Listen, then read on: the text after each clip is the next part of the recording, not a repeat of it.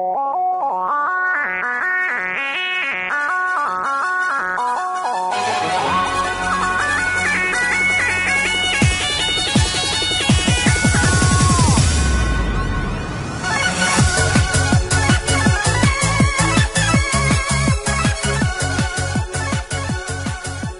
to We View Yasha, everybody. I'm Sean. I'm Lindsay. We're almost at the end of this show. Season 3. I was going to say the show. No. No. We're like halfway done, almost, I think. Maybe? A little less than halfway? Yeah, I'd say that's fair. Okay. Great. It's only been, 2 years? Mid-2019 will be our 2-year anniversary. Okay. 2 year and a half. Okay, so maybe another year and a half. Oh, boy. And then how long is Sailor Moon going to take us? That one's only 200. Oh, wait. We're going to be elderly by the time we get through that. We're here to talk about Seeshomaru and the abducted Rin. The abducted Rin. The missing Rin. Seeshomaru in the case of the missing Rin.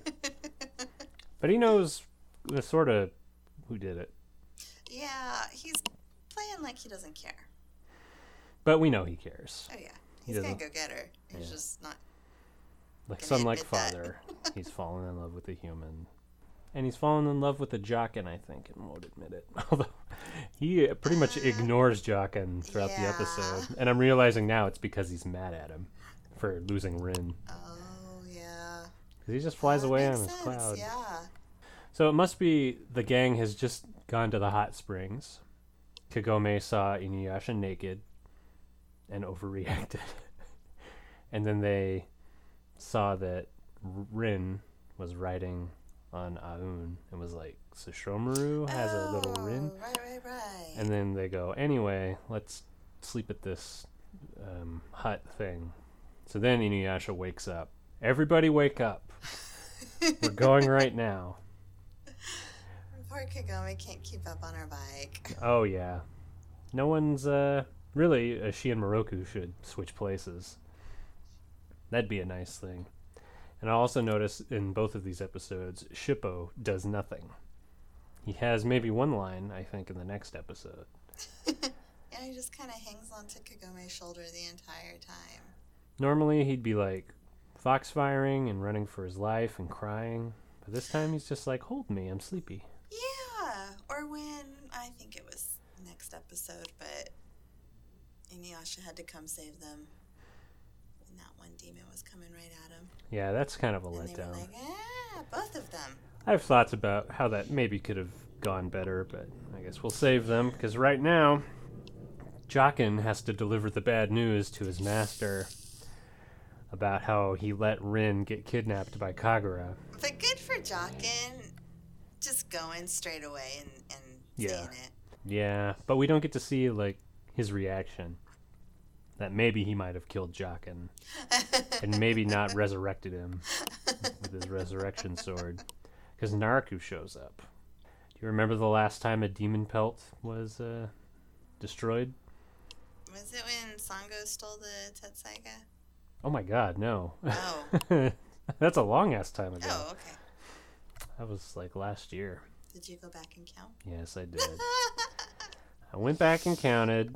The last time it happened was during the Tsubaki saga, and Kikyo shows up and chops off. I think she karate chops it.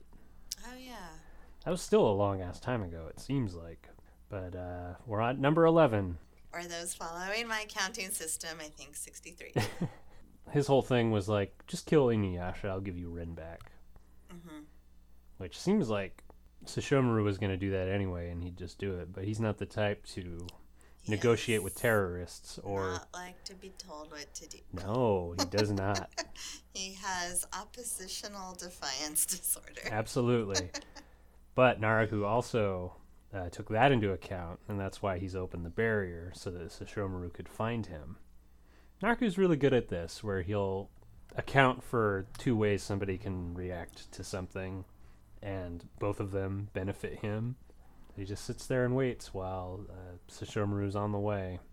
He has complete confidence that no one else is going to show up. Meanwhile, the gang is on their way to showing up. Inuyasha still has the sense. Yep. But Naraku... Oh, yeah, we get to see Kana briefly. He's watching from Kana's mirror. It's like, yes. Yeah, he kind of looks like he's, I don't know, just Netflixing and chilling. Ooh, I hope not with Kana.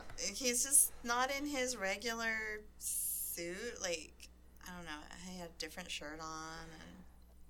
Yeah, this is a very bold move by him. And I think greed overtook him in this. Because he never really showed that he wanted Seeshomaru before.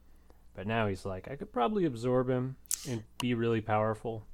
And it struck me as that's a pretty lofty goal.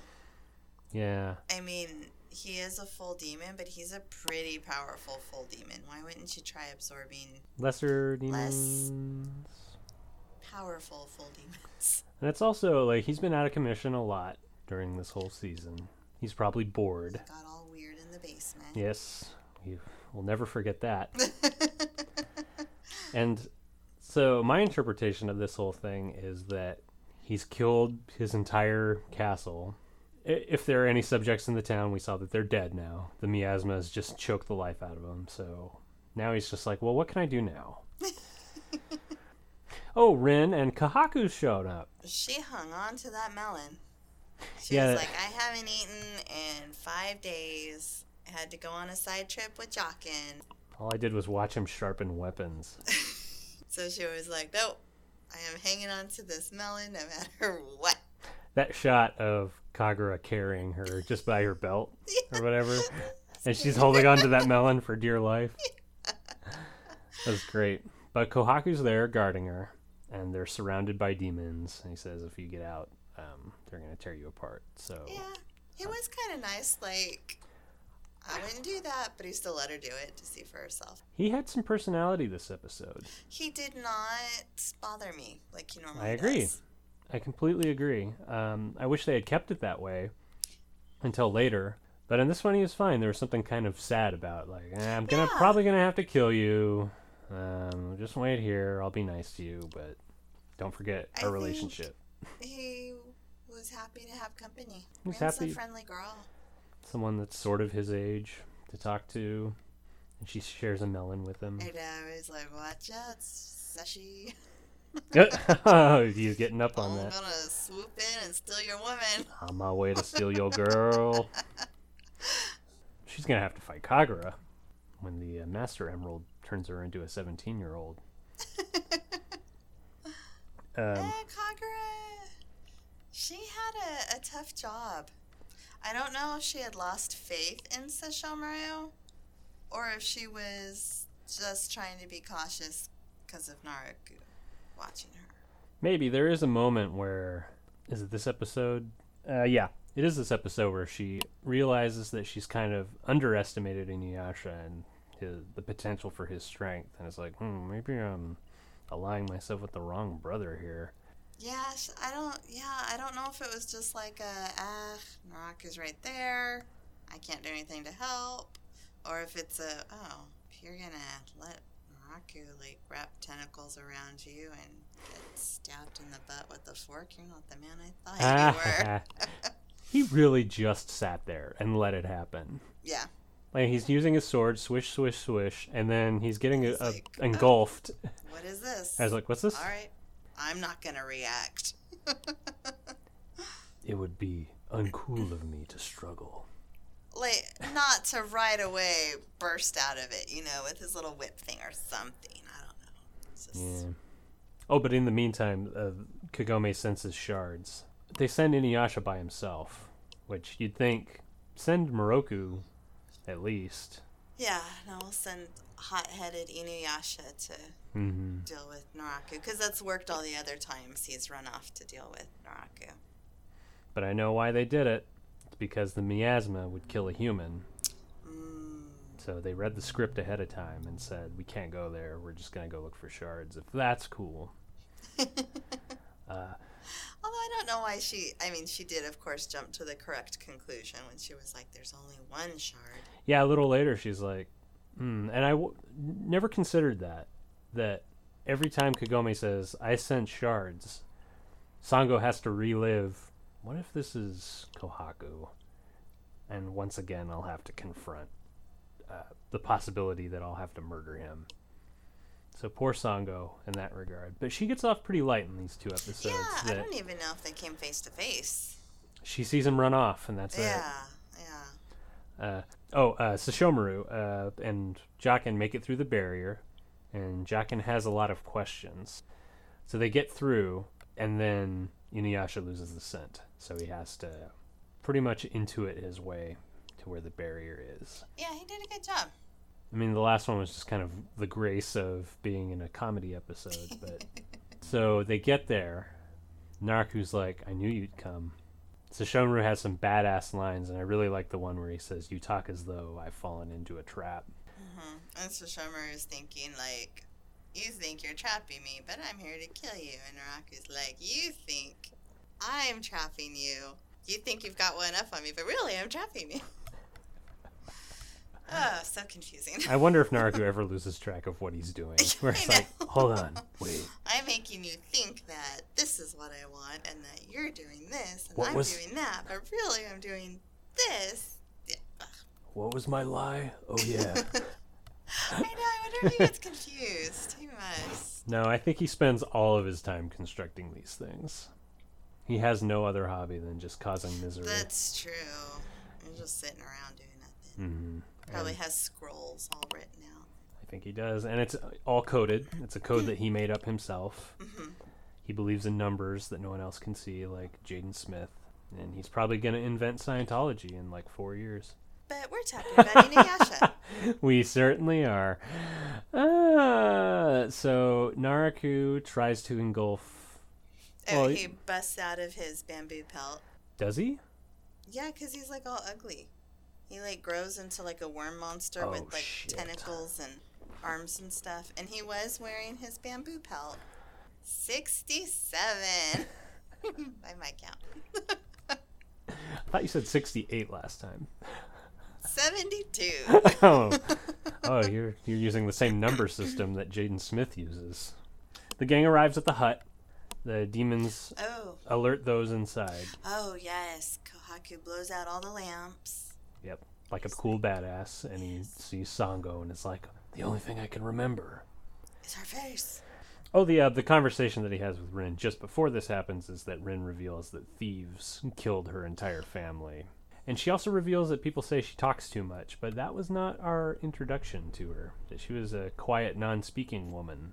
Probably Jaken is the only one who says that. Maybe Seeshomaru. It's true. She probably does the most amount of talking as she's hanging out with those two. They're and I know I have heard Seeshomaru say "be quiet" before. Yes, her. Quiet, Rin.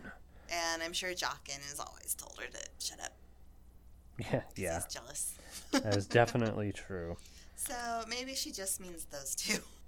Those are her entire world. So when she says everybody says I talk too much, she means those two. Mm-hmm. Seeshomaru finally unsheathes his sword. Oh wait, did we say that they shared a melon?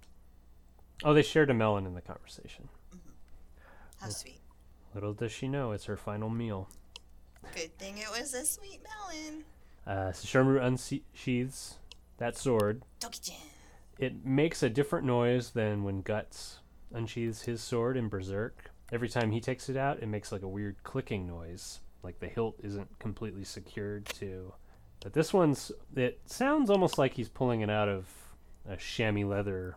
It's not metal grinding against metal, so it's not like a shing. It's just like a whoosh. And he attacks, and they have some fighting with some reused footage, I think. No, you know what? That might be when Inuyasha joins the battle. So he does that sword attack, and it keeps cutting to the same cutaway of tentacles falling on the ground and moving. So Naraku's secretly pleased. Yes, this is Naraku's whole plan, that keep slicing at my limbs. They're going to surround you, and then they're going to engulf you. Pull them all together. Yeah.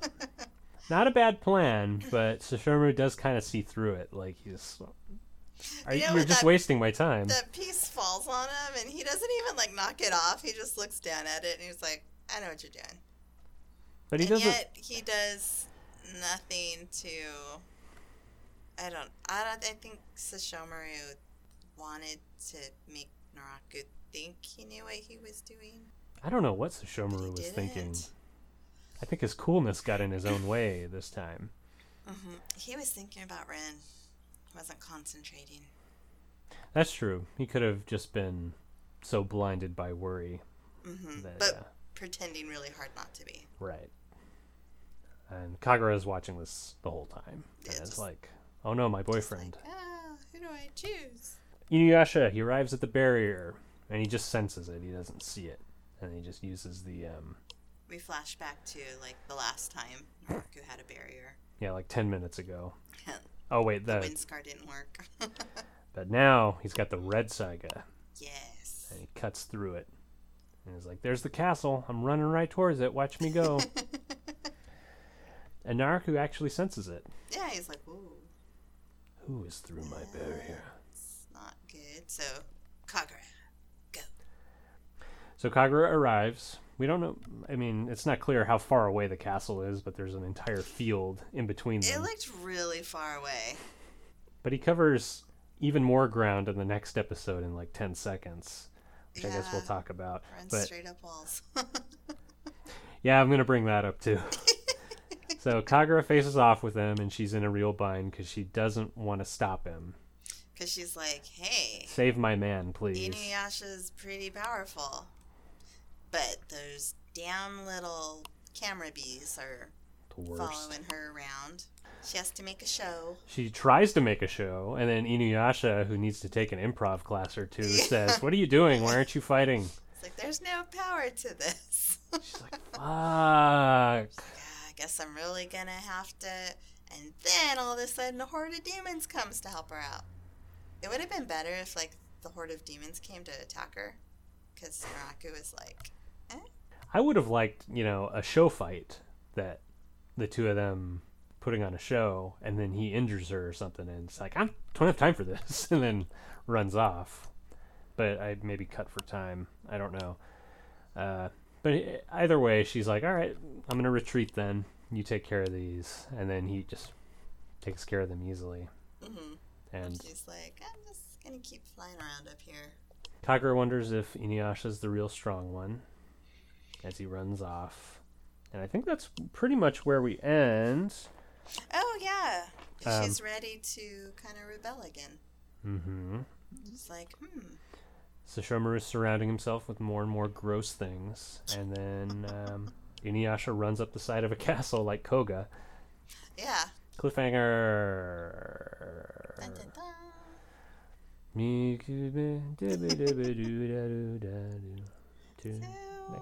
It felt long to me. Not like too long, it just felt like there was a lot going on. I agree. Talking about it, maybe there wasn't. It's what we realize every time we record one of these. Not a whole lot happened in this episode, did it? They just took a while to do it. It functions as a really good two-parter, though. I like that both of them take place at night. So it's really moody and atmospheric. And then in the next episode, when it ends, the sun rises. On a new day. On a new dawn. Not a new season, though, according to the internet. Not according to the DVDs. To my box set. Or what Instinct would inform us, that this is a important myth arc episode with an ending. Nope. One more filler. By the way, Rumiko, the creator of this show, she's working on a new manga. Oh. Combining, like, her characters from all of them, right? Oh, I didn't know that. Oh. That'd be really awesome if she did that. Because the post I saw was that, what do you think it's going to be? Is it going to be another adventure show like Inuyasha? And somebody said, well, she's done every genre except for sci-fi. So maybe she's going to do that. Because Mermaid Saga is apparently a horror. Oh, wait. Is that the Mermaid's Tears and the Mermaid's Forest? And Maybe, I don't know. Because, yeah. Like hardcore? I saw, I own the Mermaid's Forest, which I don't think was as hoary as the Mermaid's Tears. Mermaid's Tears, like, I just remember this guy was chasing after this kid, and he had put a piano wire, because the guy was immortal, and the kid was trying to kill him. and he tripped and he fell on the piano wire and he caught himself, but it had cut halfway through his neck. Oh, shit. And I was like, "What?" Wow. But he was like, he's trying to behead me. Oh, that's funny. Ouch. Wait, hasn't she done sci-fi, though? Because Yurusei Yatsura isn't... They're aliens. Yeah, I guess that's technically sci-fi. But they just come to Earth to live. And Ranma Half, isn't it the same sort of deal as Inuyasha? It's not a feudal fairy tale, but it's like romance with a warrior and a bad boy with a problem. Yeah, everyone turns into something else that died in the lake. Yep. I believe. And he turns into a stacked blonde or redhead or something. Redhead. Yeah, And his dad turns into a giant panda. Yeah, that's what I remember about it. But anyway, that's the end of this episode. What's going to happen next? I bet Naraku disappears. Yeah, it really is a shame that episode just didn't go with Vanishing Point, because that is a great title. Mm-hmm. But no, they have to semicolon it and say, that means that Naraku disappears, by the way. Thanks. I think the literal translation is something different. I'm behind on those discs you gave me. But I know the Panther Divas one is something like the Elite Panthers Plan or something. Huh. They're Elite Panthers, apparently. Instead of Divas. And this one also has a different one. It's like Naraku Memory Spider Secret Revealed or something. It's very strange. Huh. Okay. I didn't write it down, but we'll end with me saying, I think the subtitles... Oh, maybe the next one. Okay, I'll save it for the next one. What a great outro. Thanks for listening, everybody. Lindsay, take us out.